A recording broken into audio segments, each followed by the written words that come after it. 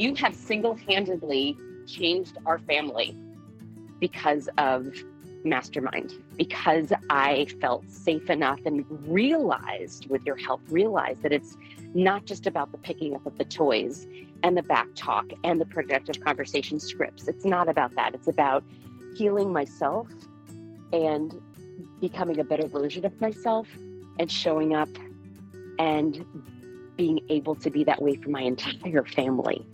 I really credit you with doing something that I literally have not been able to do with countless therapists and all the journaling and all the thinking and all the meditating and all the things. It was because of you. So thank you for helping heal what I thought was unhealable.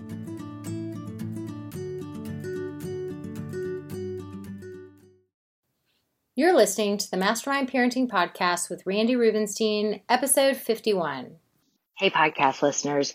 If you happen to have a strong-willed kid who is kind of pushing every one of your buttons lately, I have a resource for you. I made you guys a free guide where you're going to get some tools and tips and strategies to quickly get on the road to creating a happier household. I know you're pulling your hair out. I wanted to make you something so you could start getting some quick wins and building some momentum.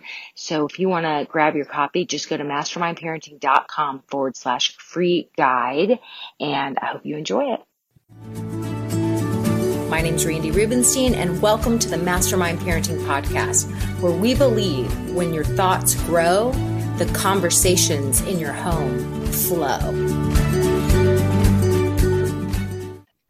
So today on the podcast, I want to talk about a post that I saw recently in a mom's group on Facebook, a group that has about 6,000 members where people typically tag me here and there to weigh in on things.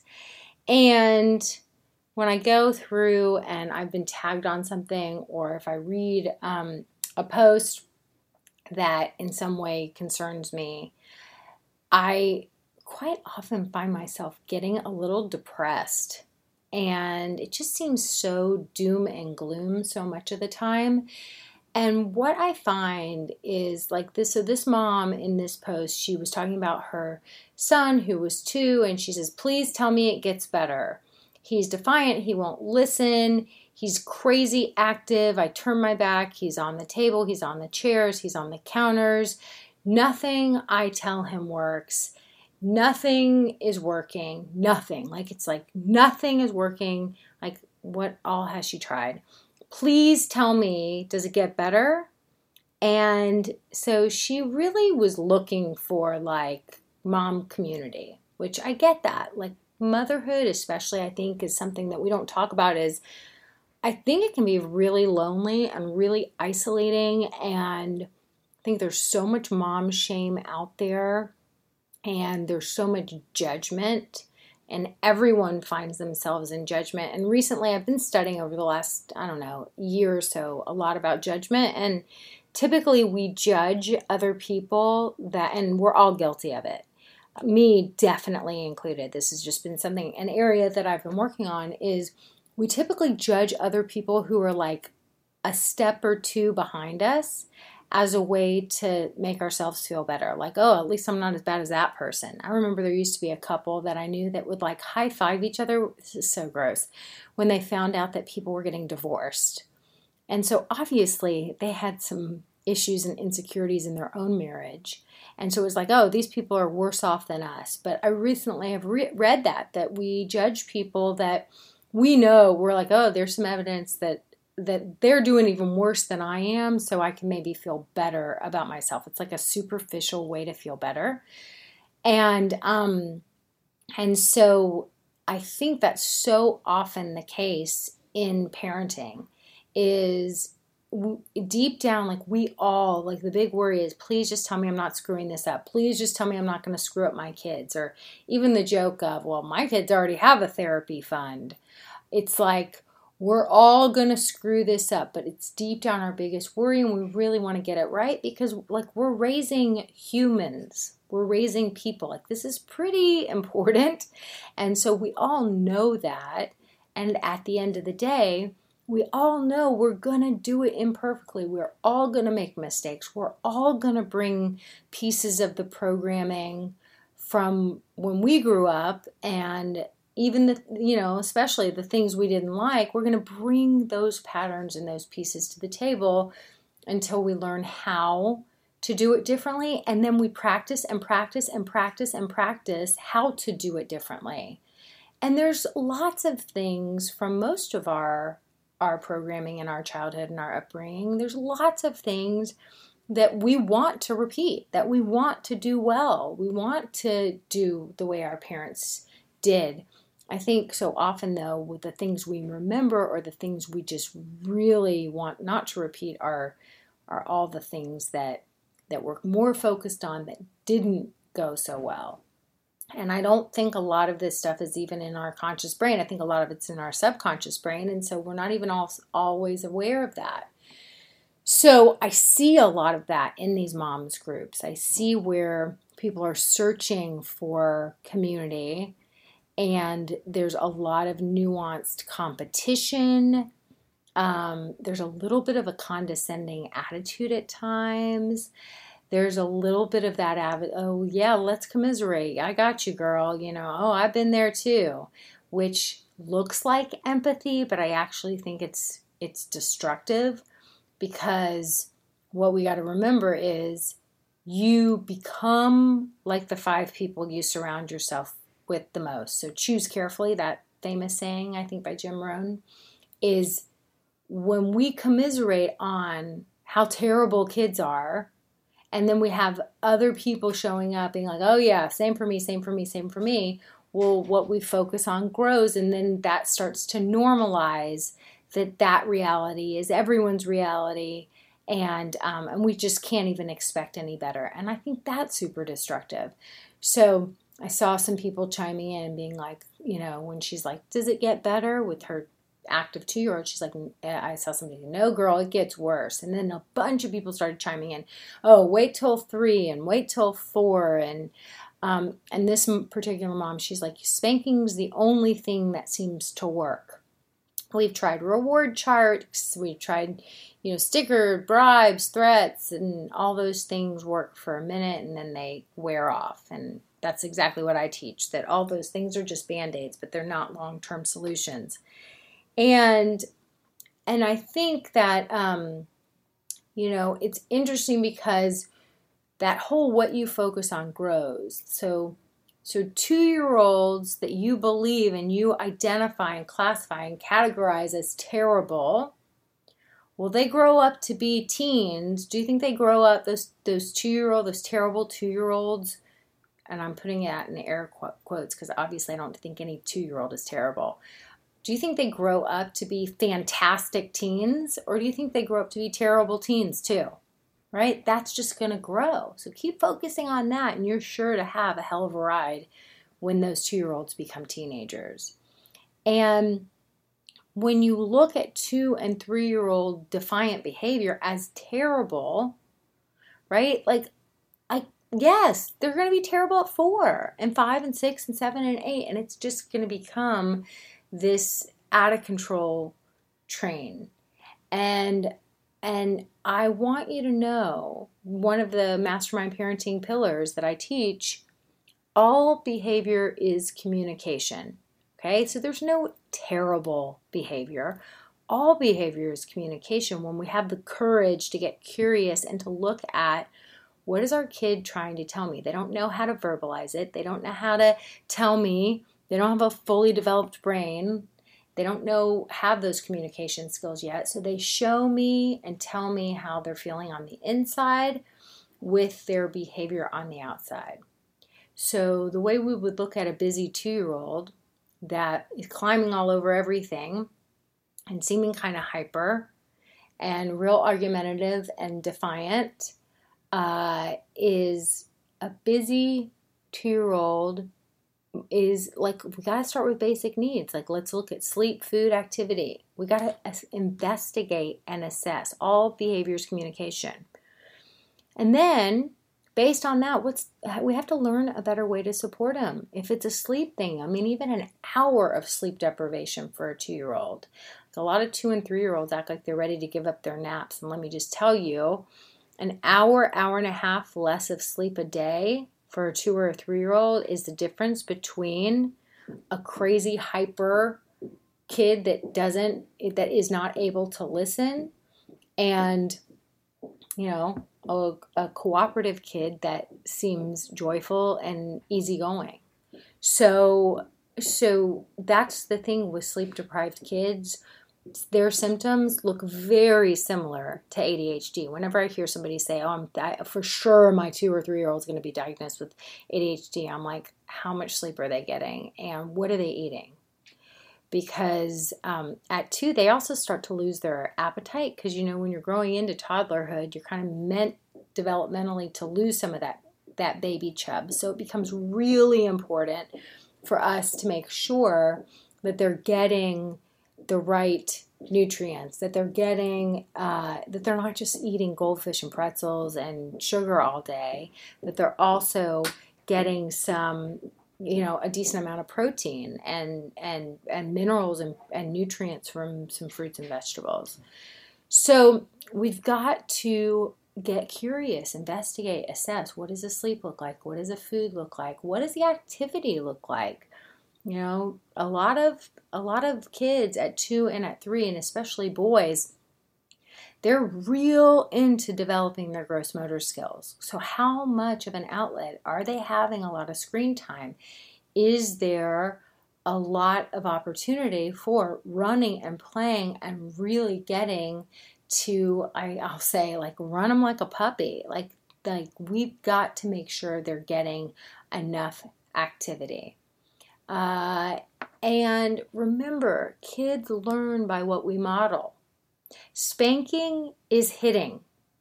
So when you're spanking, to shut it down, because just know, just like those reward charts and sticker charts and the 1, 2, 3 and the counting and all that kind of stuff, it's going to work temporarily, right? It's something that your kids, especially if you haven't done it before, it's something they're unfamiliar with, so it's going to be a surprise. And as soon as they familiarize themselves with it, it's just something that becomes part of the deal. They're onto it, and that's when the sticker charts and all those things stop working. They're just a Band-Aid. It's the same thing, like spanking. It's a Band-Aid. It instills fear. And it's going to shut it down in the moment. And then it helps your child to associate pain with a certain activity. So it may shut that activity down or that behavior down temporarily, but they don't associate all behaviors that you consider off limits to be associated with that same pain. So then they start playing around with other behaviors that are usually bigger. And this was the other thing. A lot of the moms in this thread were calling their kids naughty behavior. So just to use that terminology, they're going to start experimenting with a lot of naughtier behavior. And so anytime we're identifying our kids as terrible or naughty, what we focus on grows. We're going to get terrible and naughty behavior. We're not going to get more cooperative behavior. And when we use things like spanking and fear, do you think that fosters connection? Or does it foster a team mentality? Does it when somebody you're afraid of that you think is going to put their hands on you and hurt you, are you more inclined to feel connected to them and to trust them and for them to be your soft place to land when you need help figuring something out? Is that somebody who you consider to be on your team, or does that contribute to a whole weird power hierarchy that there's all kinds of deep-seated stuff that comes from that? We all know that. We know those fear tactics. They may shut down a certain behavior in the moment. Chances are you're going to get a lot worse behaviors down the road because nobody likes being controlled. Nobody likes being fearful. And you certainly get to an age, it's usually called adolescence, where you're going to rebel against anyone that was instilling fear in you. And you're going to show them that it's revenge time. And that's the whole reason for teenage rebellion. So are you okay? Kids learn by what we model. Spanking is hitting. Are you okay with your kids hitting their siblings or other kids at school? Because when you spank them and hit them, just know that's what you're modeling. If I want to shut down the behavior, if I want to control someone else, and I can't think of, or I don't know the communication tools to be able to do so, I'm just going to hit them, especially if that person is smaller than me. So are you okay with your kids going out into the world and hitting other people to get their needs met or get their point across or to make sure that they have control of the situation? So when you spank your kids, just remember that's what you're teaching them to do. And it would be pretty hypocritical if you're spanking them and then you're not okay with them going and hitting other people to get their way. So changing the conversation in your home, it happens when our kids are 2, when they're 8, when they're 12, when they're 16, when they're 22.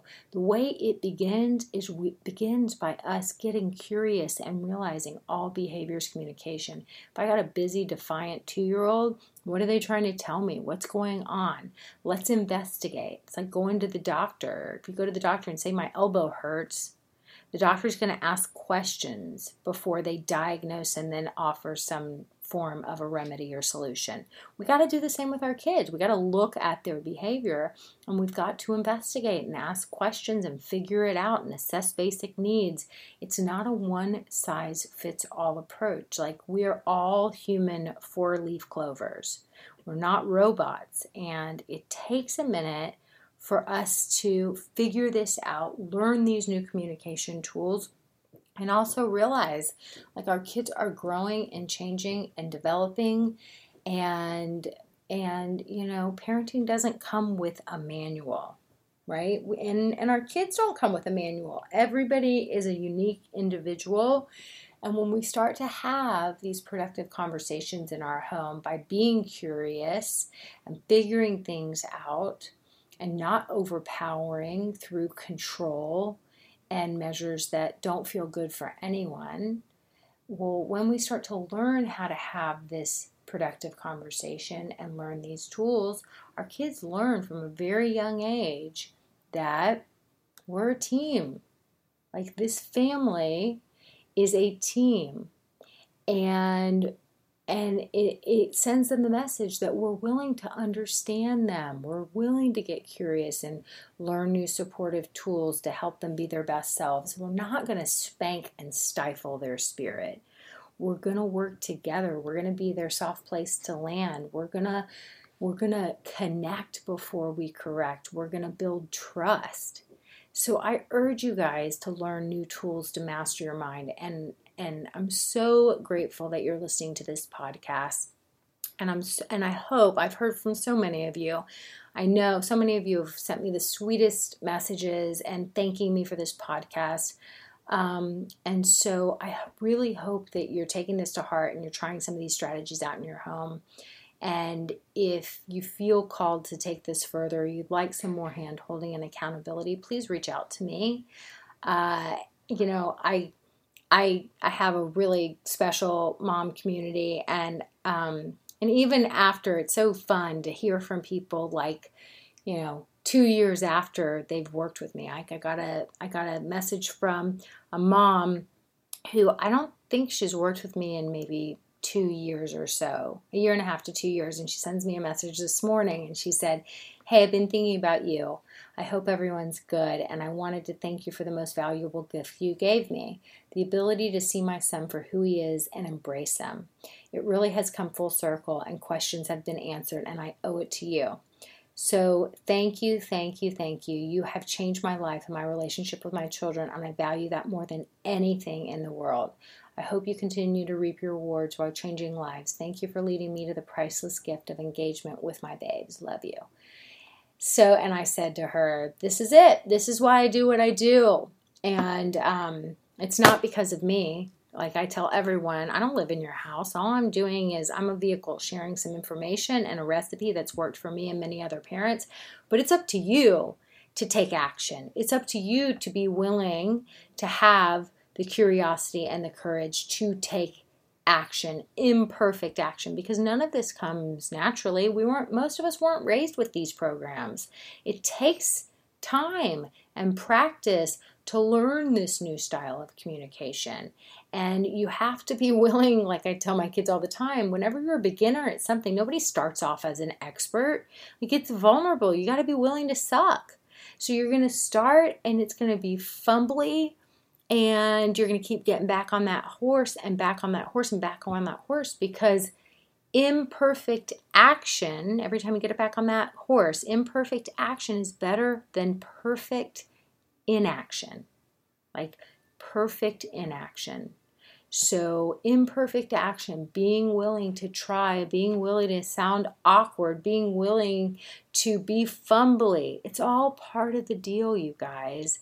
And I encourage you to get on that horse and start being willing to suck. Okay, guys, hope you have a great week. Bye for now. Hey, podcast listeners, if you're ready to take this learning to the next level and get some accountability and some hand-holding, I encourage you to schedule a call with me and hop on my calendar. And to do that, all you need to do is go to randyrubenstein.com/discovery. That's randyrubenstein.com/discovery. Can't wait to connect with you.